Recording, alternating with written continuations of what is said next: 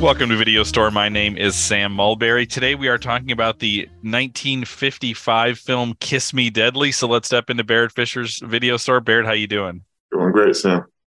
Barrett, you talked about this. I mean, we're returning to film noir here, and you talked about this as a movie you particularly like. What is your history with this film?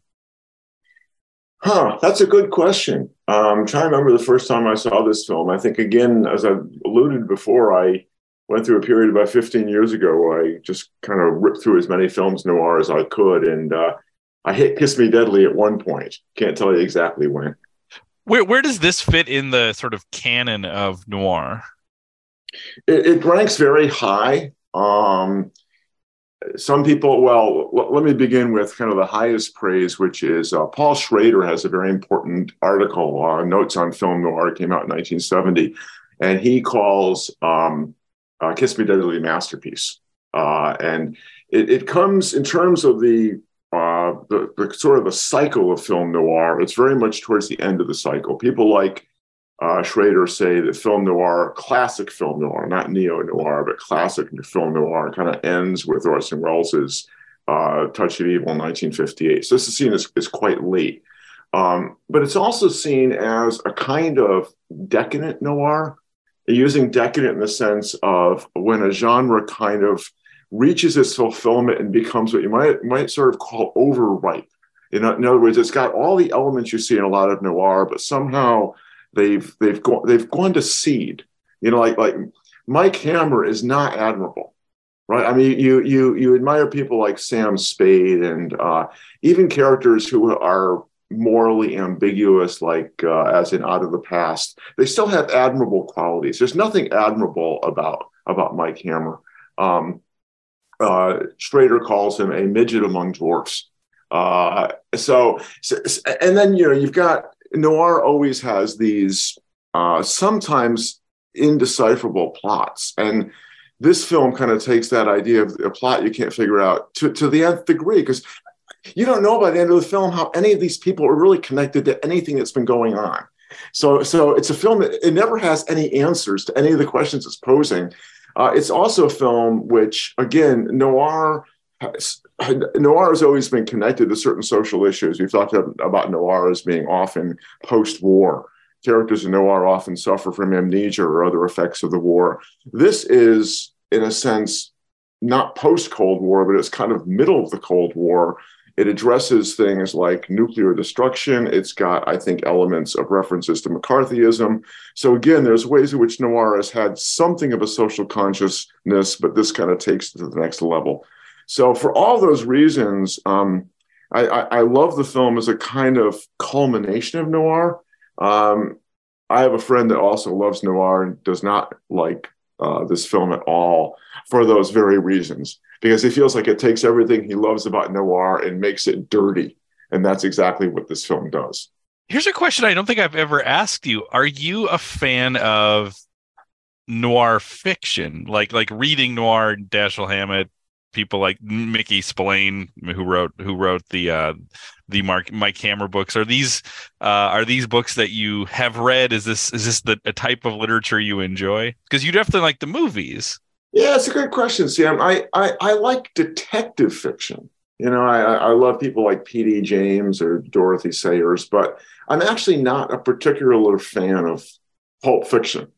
Which is the other reason I have to remind people. The other reason we watch this film is not only because of the mysterious box, but because this is pulp fiction on film.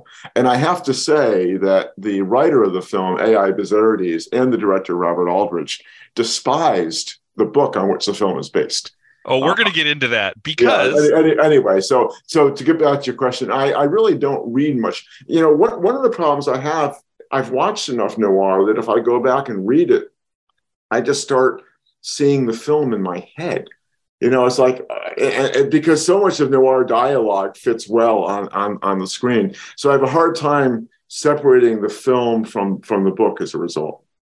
Well, I took the opportunity this week. I've never read anything like this. And I thought, you know what? Kiss Me Deadly is a pretty short book. So I read the Mickey Spillane Kiss Me Deadly this week, and it was fascinating, because of the fact that, like you said, the chief creative people making this don't love it, don't love the book, don't love the character, and Spillane doesn't like this movie. So like I found all of that really interesting. So I thought, well, I need to dig into this. And what I found is that it's clear to me a lot of people writing about this haven't read the book, because there's things that big changes that affect the way we think about this as an adaptation that people don't bring up, or other things that they think is a change which actually is in the book. So it was very interesting to read as a piece of research for this conversation.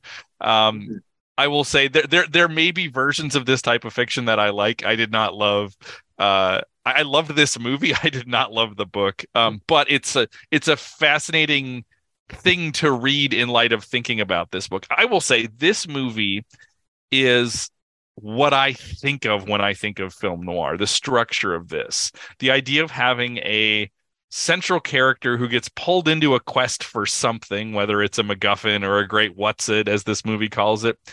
And it feels like for most of the film, they can't see more than a few inches past their nose story-wise. So it's like, okay, I had this conversation and I learned one more name, and then I'm going to find that person, and then I'm going to learn.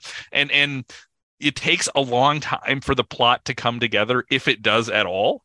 So that's the beyond the conventions that we've talked about. This is the noir structure I tend to think of when I think about it. You know, you see these things in a movie like The Maltese Falcon.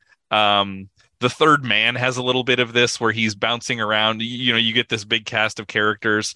Later noirs like The Long Goodbye, Robert Altman's The Long Goodbye, has this same feel. Even The Big Lebowski has this feel where you're, you know, and I find something always interesting about those stories, but also they're the kind of things where I get halfway through and I'm like, I wish I would have been writing things down as I watch this, because they just this movie drops so many character names before you meet them. And then it's like, have I heard of this person before? The first time I watched it, I was so confused, because then there's characters who are dead by the time the movie. So like the Kowalski and Ramondo, you never meet because they're dead, but it's like, wait, have we met them? And I find that kind of fun, but also like very frustrated. I had to watch this twice. The first time I just found myself frustrated by it in the best possible kind of way. But now what's interesting about all of those is they also deal with anxieties particular to their settings as well. So I find the like you said, sort of the Cold War nuclear anxiety that this plays off of, especially as you get to the end, to be very interesting. And that's one of many departures from the book. The book, the thing that the object at the core is far less interesting than what you have in the movie. Right, and of course, you know, in terms of the other way of thinking about context is they move it from the East Coast to L.A. and it becomes kind of a quintessential L.A. story as well. I also, for the benefit of some of the listeners who have been with us for a while, I want to connect it with a couple of other noirs that we've watched. I've already mentioned Connection to Out of the Past, which is kind of a film that has there's kind of a deterministic feel to it. Like, you know, the end is always going to catch up with you. There's that feeling in this film. It's very cynical in the way that Double Indemnity is cynical. It's got a lot of that kind of energy of gun crazy. And the other reason I love this film is it's visually really exciting. I mean, those opening credits are, I mean, there's really nothing like them. They obviously influenced the opening credits of Lynch's Lost Highway. But there's other elements of this film that, I mean, Aldrich is not a director exactly in Orson Welles' caliber, but he's got a lot of visual stuff going on here that makes me think about the kind of German expressionism you see in The Mighty Touch of Evil. So when Hammer is recovering in the hotel, in the hospital, there's a really striking Dutch angle shot of him in the bed that gives you the sense of, it's a subjective shot without really being a subjective shot. Or another scene, I had to watch this twice to figure out what was going on, when Velda is doing her bar exercises in front of the mirror. And Hammer walks in, and then you discover, no, you're watching him in a mirror, and the camera swings around. It's very disorienting. Um, anyway, and there's just all kind of point of view shots in the car. It's just a film it's exciting to watch as well as, I mean, it's exciting to watch because of the way it's composed, not just as what's going on the screen.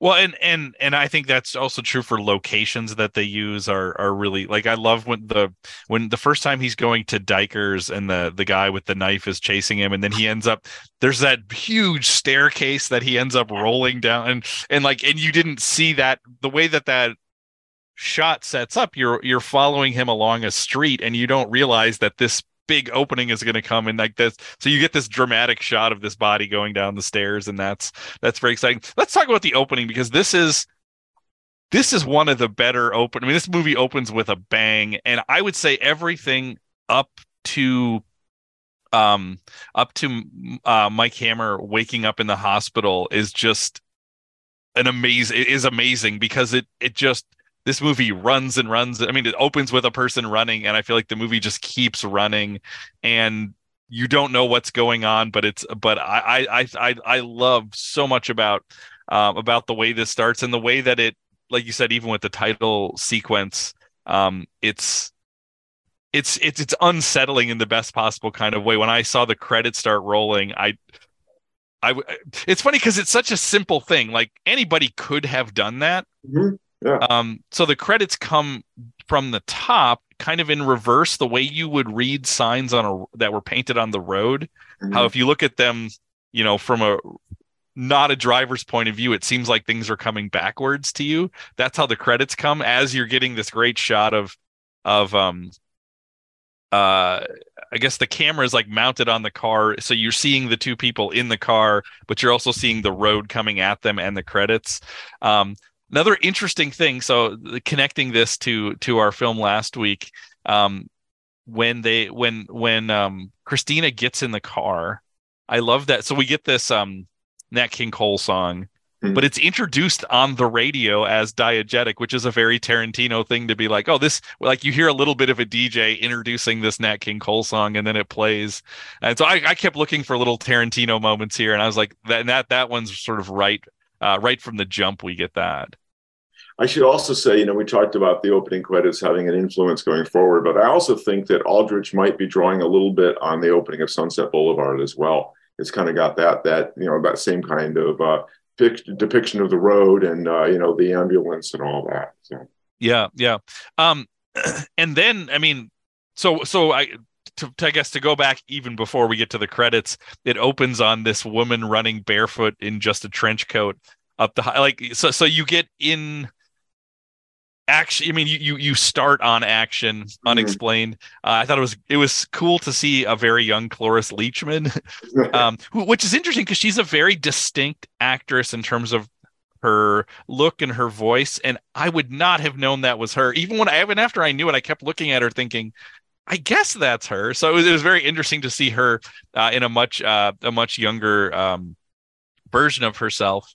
So we get that. We get basically before the hospital scene, we get kind of 3 car accidents like stacked, so which is a pretty exciting thing to have in a movie. And there's 3 of them that happen right from the jump. We get that great disturbing scene where Christina is killed, where you see Mike chained to the bed and all you see is her feet, clearly not on the ground, so she's hanging from something. You see the person holding the pliers and channel locks, and so you get the indication of some pretty intense torture going on without it being in a way that is gratuitous in any way. Like I found that those shots so disturbing and interesting, and then the kind of crying, screaming you get during the credits, and then also at that moment. It opens in a way that just gets me excited for wherever this story is going to take me. Yeah, I mean, there's 3 things I want to say about that right away, Sam. One is that, of course, as you can imagine, that torture scene pushed the censors. It's really amazing they got it past the censors, actually. Second thing I want to say is there's another noir trope, the trope of the detective and the investigator being chained to a bed and doped. One of my favorite noirs, which we've not watched, an early one with Dick Powell, is Murder My Sweet. And there's a great scene of him where he's tied up and doped, and they're trying to convince. I forget what the bad guys are after, but anyway, that's not an unusual noir trope. And the final thing I want to say is the soundtrack of this film, which you've already alluded to.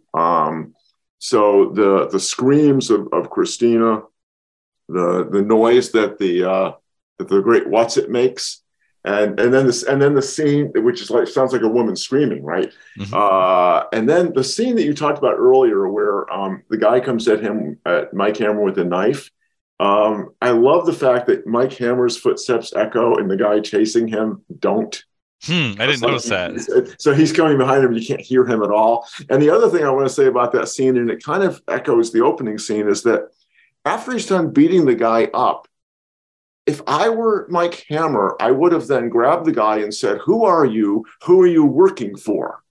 But he just throws him down the stairs. And similarly, when he picks up Christina, I mean, there are a whole bunch more questions he could be asking her. Now, in that case, maybe he doesn't, because he doesn't really want to get involved. But still, he's a detective. So there's ways in which he doesn't seem to be a very good detective, from what I can tell. Absolutely, and this gets to the most interesting thing about this movie that actually works really, really well. When you were talking about other noirs that we've watched, I feel like part of them not require you, but so much of them depend on how you feel about the central character that you're following. And it's so interesting to watch a movie where, as we said, the creatives not only don't like this novel, they hold the central character in contempt. They don't like him at all. They don't like his, and this, you don't get it. You don't understand it right away. And this made my first watch so strange is it's not till later that you realize that this movie is critiquing him constantly. But when you go back, you realize even in that opening drive, Christina basically cuts Mike to the core. She's never met him, and she says, "You can tell a lot about a person by small things. You know, I look at your car. You're somebody who only cares about yourself. You only take, you never give." And it's like, she's never met this person. And it turns out like, oh, maybe she's onto something. You know, and this movie is full of people critiquing Mike, and that kind of comes in with a lot of the ways that they shift the book. For example, in the book or series of books, Mike Hammer is this kind of hard-boiled private investigator. And here they make him basically a almost con man in terms of being a divorce investigator, that he or Velda will engage the other spouse and try to seduce them so that they're creating evidence for some of these divorce things, or at least trying to prove something. In the movie, he is kind of entirely cut off from the police. You know, like we get his, license revoked, his gun permit revoked. Now, both those things happen in the book, but throughout the book, Pat, the character of Pat, is constantly feeding him information. So it's like he's supporting Mike, even though it's sort of like, yeah, technically I'm not supposed to do this, but it's like they're working together. And in this, you get this bigger separation between Mike and the actual authorities, which then leads to that big Hammer scene at the end. No pun intended. When after Mike has seen the object in the locker, and then he talks with Pat at his apartment, and Pat really dresses him down. It creates a moment like that. I mean, in my sense, most of the best parts of this movie aren't in the book, except the opening. The opening basically is the opening of the book. So Spillane got that, did that really well, and that is pretty similar. But then a lot of the other things that I loved in this movie are things that are Aldrich and the screenwriter Bizarides, and not Spillane. So they're adding a lot and taking out a lot to, in lots of ways, undercut the figure of Mike Hammer, who we should say is a very popular figure. Spillane is one of the most commercially successful writers in the history of fiction. Yeah, and Spillane takes great umbrage at the treatment of the character by the film. It's almost as though, I mean, obviously, if when you're a writer, you believe in what you write, but it's almost as though Spillane thinks they've sort of desecrated something that's really great. And of course, we don't look at it that way. That opening speech by Christina, or that kind of assessment of Hammer, is really interesting because, first of all, as you said, she's never met the guy. And she nails it. She nails it. But it's also interesting because neither Aldrich nor Bazarides are particularly known as being either filmmakers or writers that are especially sympathetic to women. So it's interesting that they take this opportunity to critique Hammer, and they tell us, and that tells us as an audience from the beginning, you don't like this guy.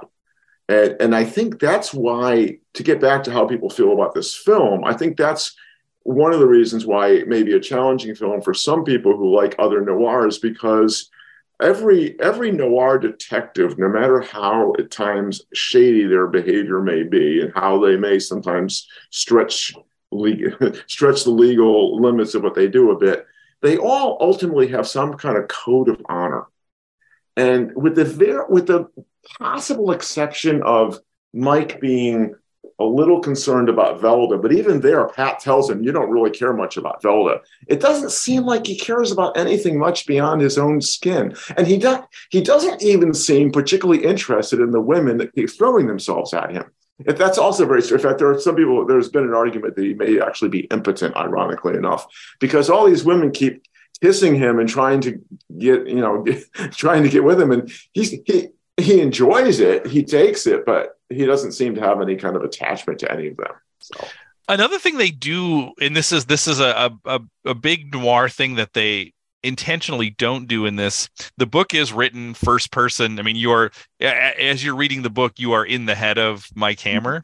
This intentionally has zero voiceover, which is very common in noir to have voiceover or some sort of interior monologue to go along with the character. And by taking that out, it does, and I think Meeker's performance is very good in this too. It almost feels like maybe he's somebody who doesn't have much of an interior monologue, because you keep expecting him to, like, his voice to come in at some point, and so instead he feels like somebody who just sort of walks into a room and starts punching people to try to get answers to questions, and he kind of is that way in this.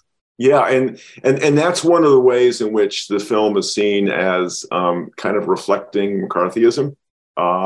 Aldrich was gray listed. I think Bazarides, I can't remember if Bazarides was blacklisted or not, but his methodology, I mean, it's McCarthyism in the sense of, McCarthy in his witch hunt for communists would spare no method. And so you see, Mike doing things like, breaking the rare Caruso record, or, I mean, one of the really other kind of sadistic scenes in the film, along with the torture of Christina, which is interesting, right? He's been there for the torture of Christina, but that doesn't stop him from torturing the coroner, the wonderful Percy Helton, one of the great voices of Hollywood.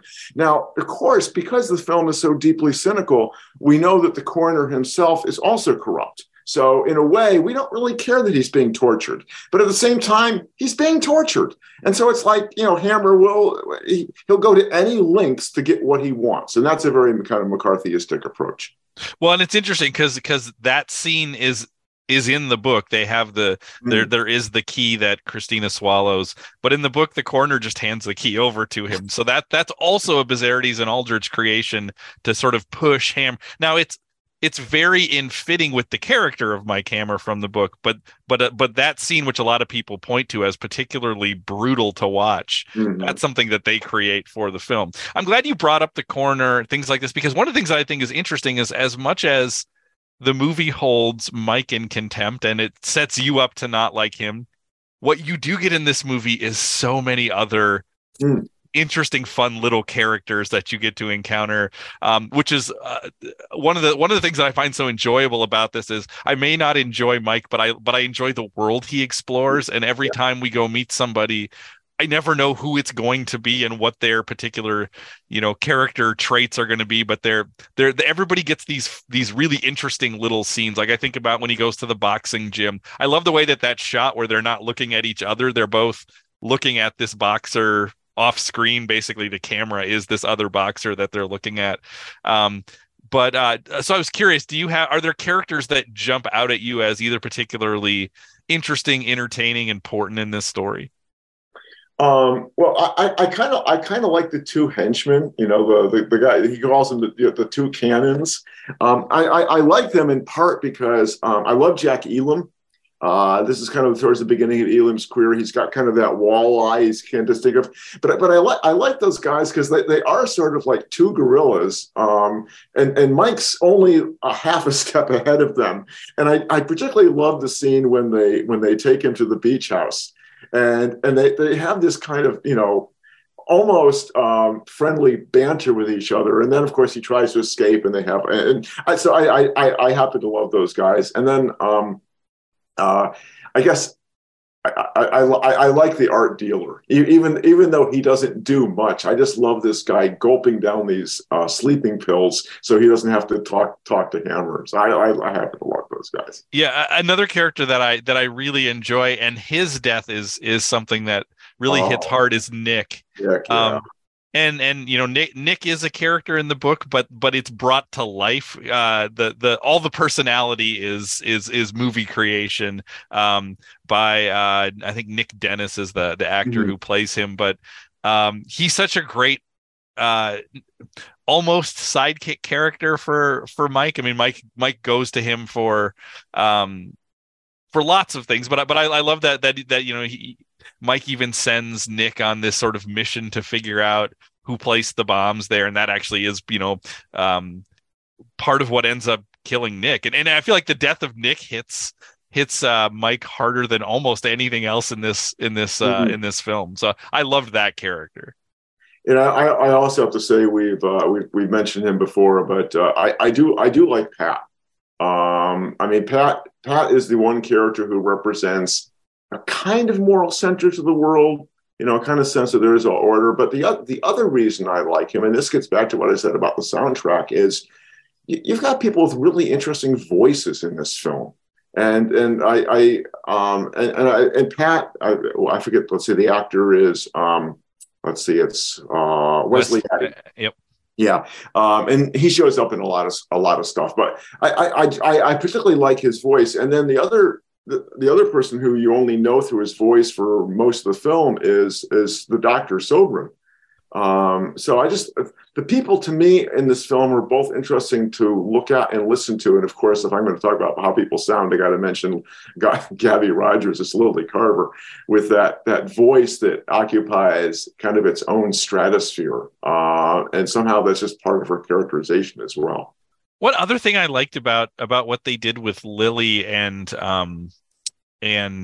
Christina is that they look similar enough that I kept wondering, like, is this going to be a plot point? Because they both have very short blonde hair. You only see Christina in just a trench coat, and then there are moments where you see Lily only in a robe, which looks like the trench coat. And there is this sort of visual mirroring, and I kept waiting for, like, is this, you know, like what is? And then when you find out that Lily is not in fact Lily, you know, I almost wonder, did she model herself after the wrong roommate? Like, did she try to make herself look like Lily, and in fact she was really looking at Christina, because they look strikingly similar, and they, you know, in that way, and it's a very particular look. Yeah, and her name's Gabrielle is another connection to the Rossettis, because you know, Christina leaves behind the Christina Rossetti poem. Christina Rossetti's brother is Dante Gabriel Rossetti. So I think that's a kind of a little sly reference to connect them. Well, speaking of Rossetti, the poetry, there's biblical references and mythological references and art references. This made me think of, in a weird way, it made me think of Tarantino as well, in terms of like kind of mixing high and low. And again, those are film creations. None of that is really coming out of the book. So Aldrich and Bizzarides are thinking about how we can connect all these different parts of this world. I particularly liked the there's not a lot with the modern art, but when he walks through that gallery, because that also speaks to this particular time period, with World War II and post World War II, the modern art movement moves its like epicenter from a place like Paris before the war, as people leave Paris as the Nazis come in. America really takes over modern art at that time. So I like that sense that like there are these guys who would have this opportunity to, collect and gobble up this modern art at this time as it moves to America. Well, at least one critic that I read calls this a Cubist noir. And obviously, Cubism belongs to an earlier period of the 20th century.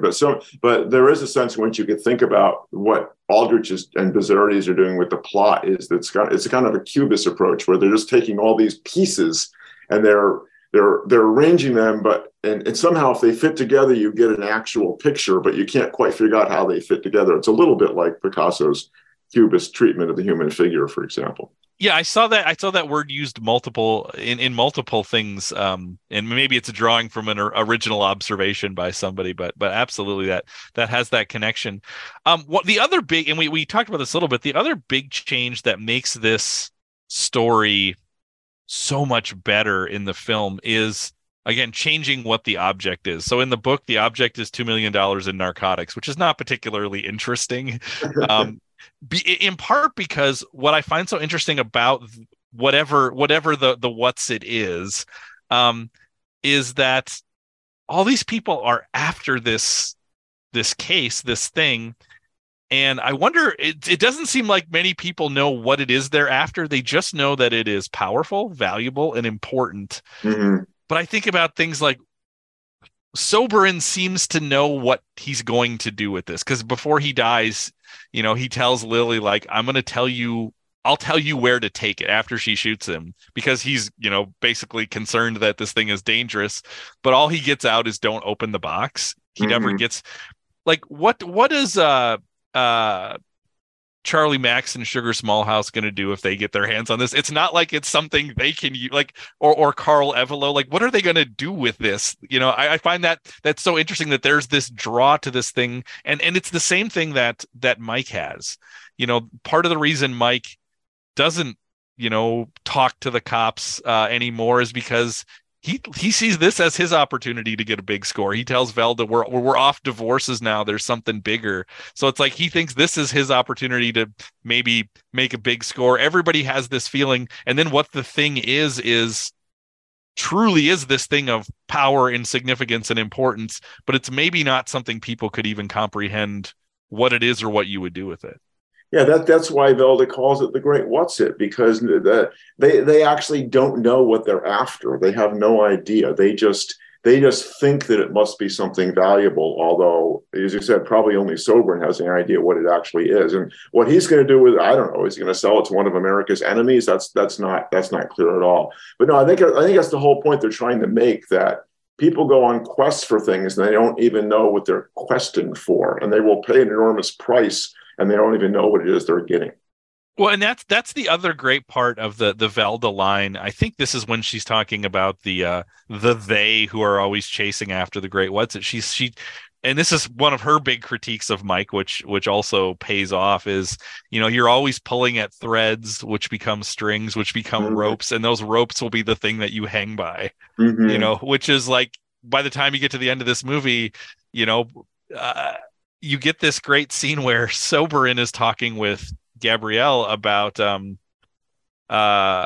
box, and he, it's this great speech where he refers to, Pandora's box and Lot's wife and the Medusa's head, and he's like, I'm telling you, you don't want to open this, but you're going to want to open this, and I know you're going to do this, and so, like, she is also just needs to pull at that thread and see what it is, in the same way Mike does this as well, and it leads to this big explosive conclusion. So I like that both the central character and even the people opposed to the central character all have the same kind of flaw, that they just want this thing, and they have this kind of curiosity, but that curiosity might also be the thing that undoes them.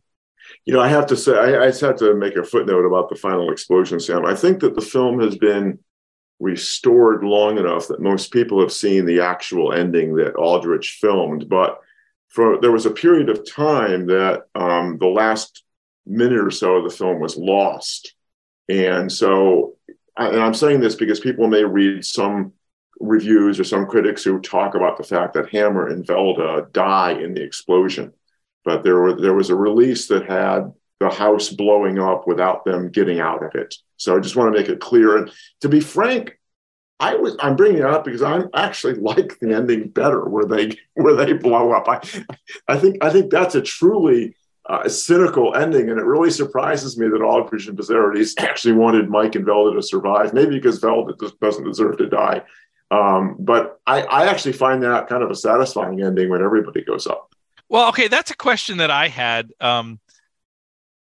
because I obviously saw the restored ending, but my question for you is, how bleak do you read this ending? Because whatever that great what's it is, are we to believe it just blows up a beach house, or because it's interesting when she opens it up, it starts by engulfing her in flames, and then it just keeps building. So are we to believe it's done with that house, or is this, or did they unleash the end of the world and we just, so I actually find it interesting that they have them running into the water, because there is this sense of like, okay, are we far enough away from this, or is Mike still being short-sighted and realizing like, this is not a car bomb that you can, defuse or walk away from. We have just unleashed the end of time, which it could be, so I don't necessarily, because I like the edited ending as well, but I think this is ambiguous in terms of like,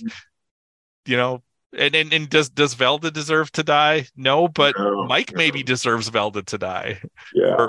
And that leads to I think my favorite scene in this movie is after Mike visits the athletic club, and when he goes back and Pat is there, and I love Pat's undressing of Mike at this point, that he basically, points out that this Lily person you're concerned about, if you were a good detective, you would know that's not Lily. So we realize Mike has been duped this whole time. And Meeker is great in this scene, because you watch him slowly, without saying anything, his face slowly falls apart as he comes to the realization that he thought he was ahead of everyone, and actually he's behind them. Yeah. And you get the great moment where Pat says, "I'm going to say a series of words to you." He's talking to him like he's 4 years old, and he says, "Manhattan Project, Los Alamos, Trinity," and it's just like I love that. And then you get the great moment at the end of that where one of the other cops says, "What do we do about him?" And he says, "Let him go to hell. Let the big slob sit there and think about what this has done to his girl and what's likely to happen to her." Because what you realize is this person that we're conditioned, even though the movie's telling us all these things about him, he is I'm conscious of not saying he is the hero of this story, but he's the central character of this story. But we realize like, oh, he's made so many mistakes here, even to the point of the big thing that uncovers the mystery is something he knew in the first scene. He gets that letter, and all of the letter says is "remember me," which she already told him. If he was somebody who read poetry, he might know that there's a poem here called "Remember Me," and they could have done that so much earlier. Like almost this whole odyssey he goes on is completely unimportant. He could have gone right to the athletic club, or right to the morgue at least, if he had bothered to read that book of poetry. Yeah, I know. He gets the book and puts it down, and it just kind of sits there. You're right. It's one more way which he is he's not particularly bright, and we're used to our detectives being smart guys who usually are one step ahead of the bad guys. Occasionally they get duped, as happens to Robert Mitchum in Out of the Past, right, when he realizes that Fisher is not tailing him, but is tailing the femme fatale. But yeah, Mike is never really he's no steps ahead of anybody, actually. So Now, one other thing about the ending, just because I read this book, so I want to say as much as I can about it because I put the time in. The ending of the book also ends. Well, it's very different again because you don't have this explosive device, but um, it's such a grotesque ending to the book, but it's played off as Mike Hammer is our hero. Do you know what the end of this book is? No. So he encounters Lily, who is also this person. I don't think they use the name Gabrielle, but she's somebody pretending to be Lily who has double crossed Soberin to get this $2 million in narcotics. And she says the thing about kiss me, Mike, kiss me. And as he approaches her, he smells that all this alcohol on her, and he literally lights her on fire with his lighter, and she burns alive in front of him. Oh, wow. I mean, it is a Oh. it is a so they pick up this burning thing, but it is a very different ending. And again, the book plays that off as like Mike always gets them, like it's not, it's a grotesque ending. So I can see why Aldrich and Bizzarides would be like, this guy is, if you didn't think he was awful until that moment, you like, at that point you're like, yep, this is a tough guy to love in that way.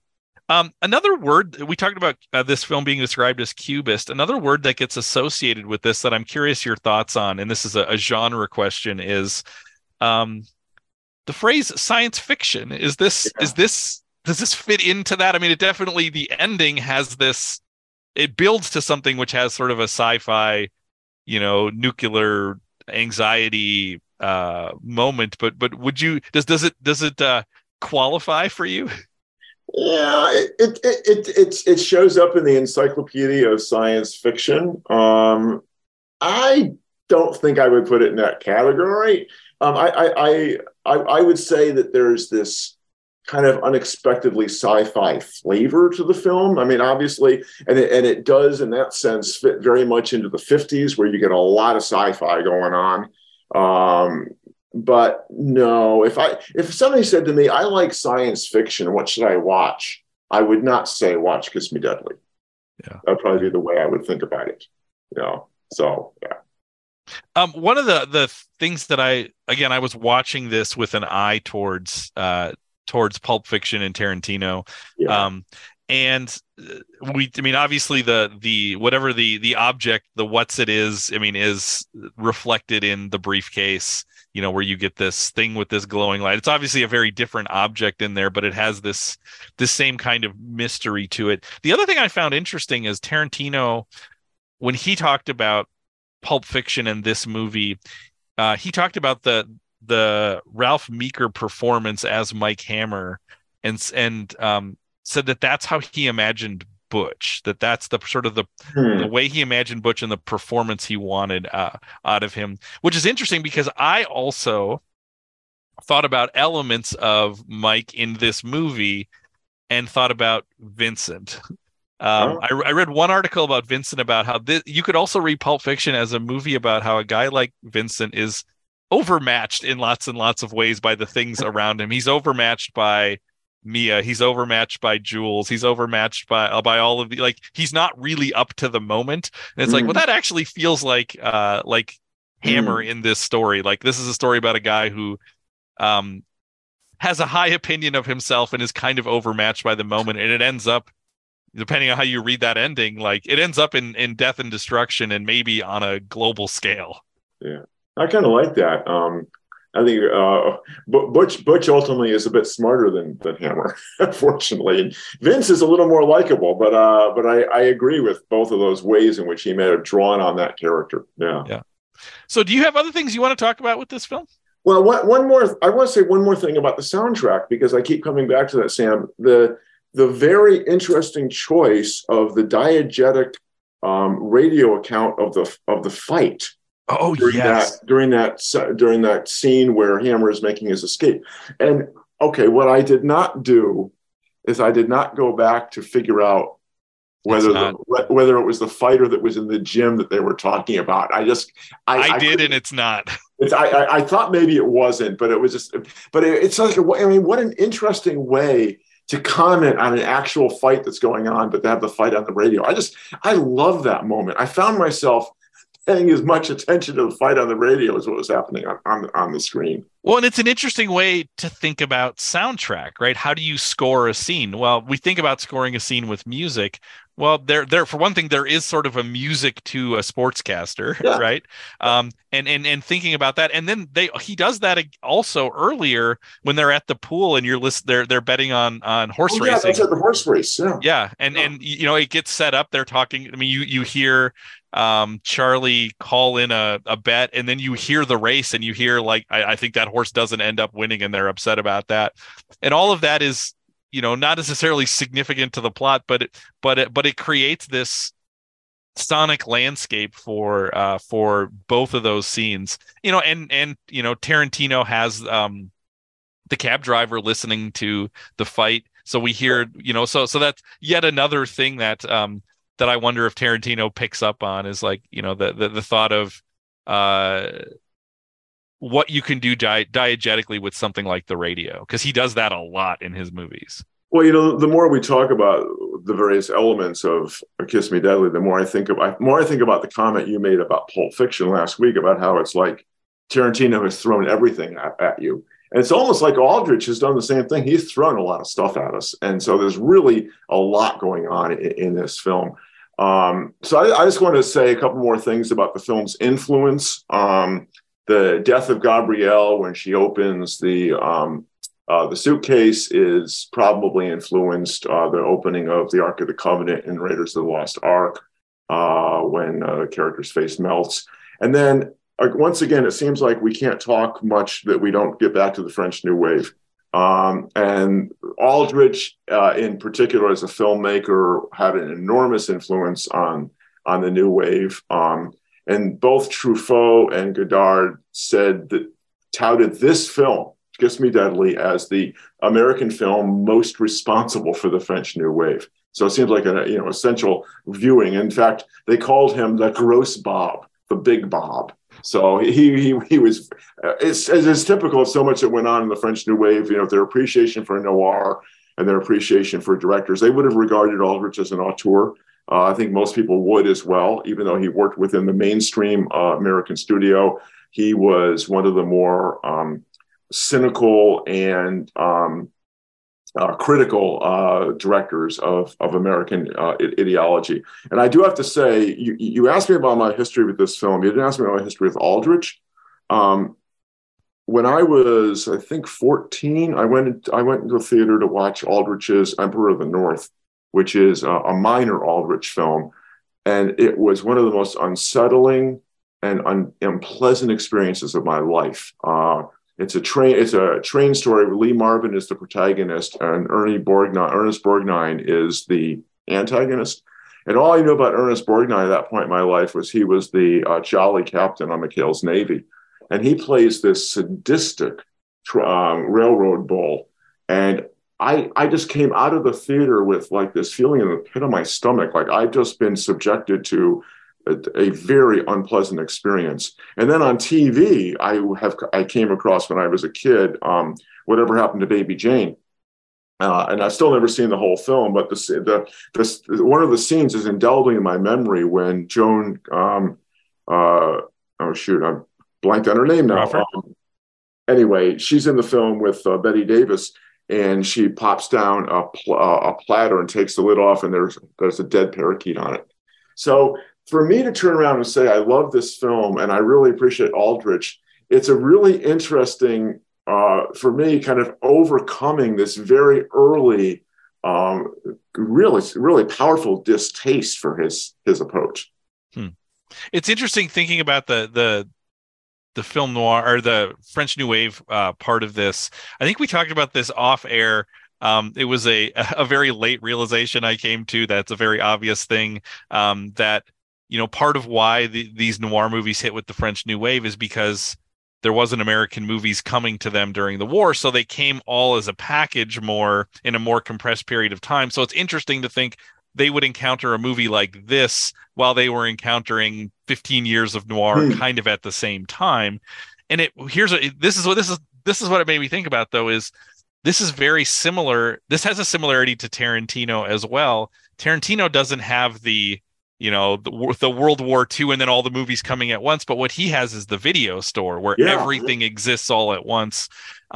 So I think both of them have a little bit of that. It's like time matters less because it becomes compressed. Like I heard Chuck Klosterman talked about how in his book on the 90s, how when Tarantino casts Travolta, he's not thinking of Travolta in what he did in the early 90s. He's thinking of the totality of Travolta because the video store gives you all of that all the time. He's always every Travolta he's ever been, and in the same way, noir kind of comes all at once to the French New Wave. So that, or to those French critics who become the New Wave directors. So I hadn't thought of that connection, but I think that that's actually a similarity. It's like a cinematic cloud of witnesses. It's like all of those films exist all at the same time. Exactly. So what do you have for us for next week, Barrett?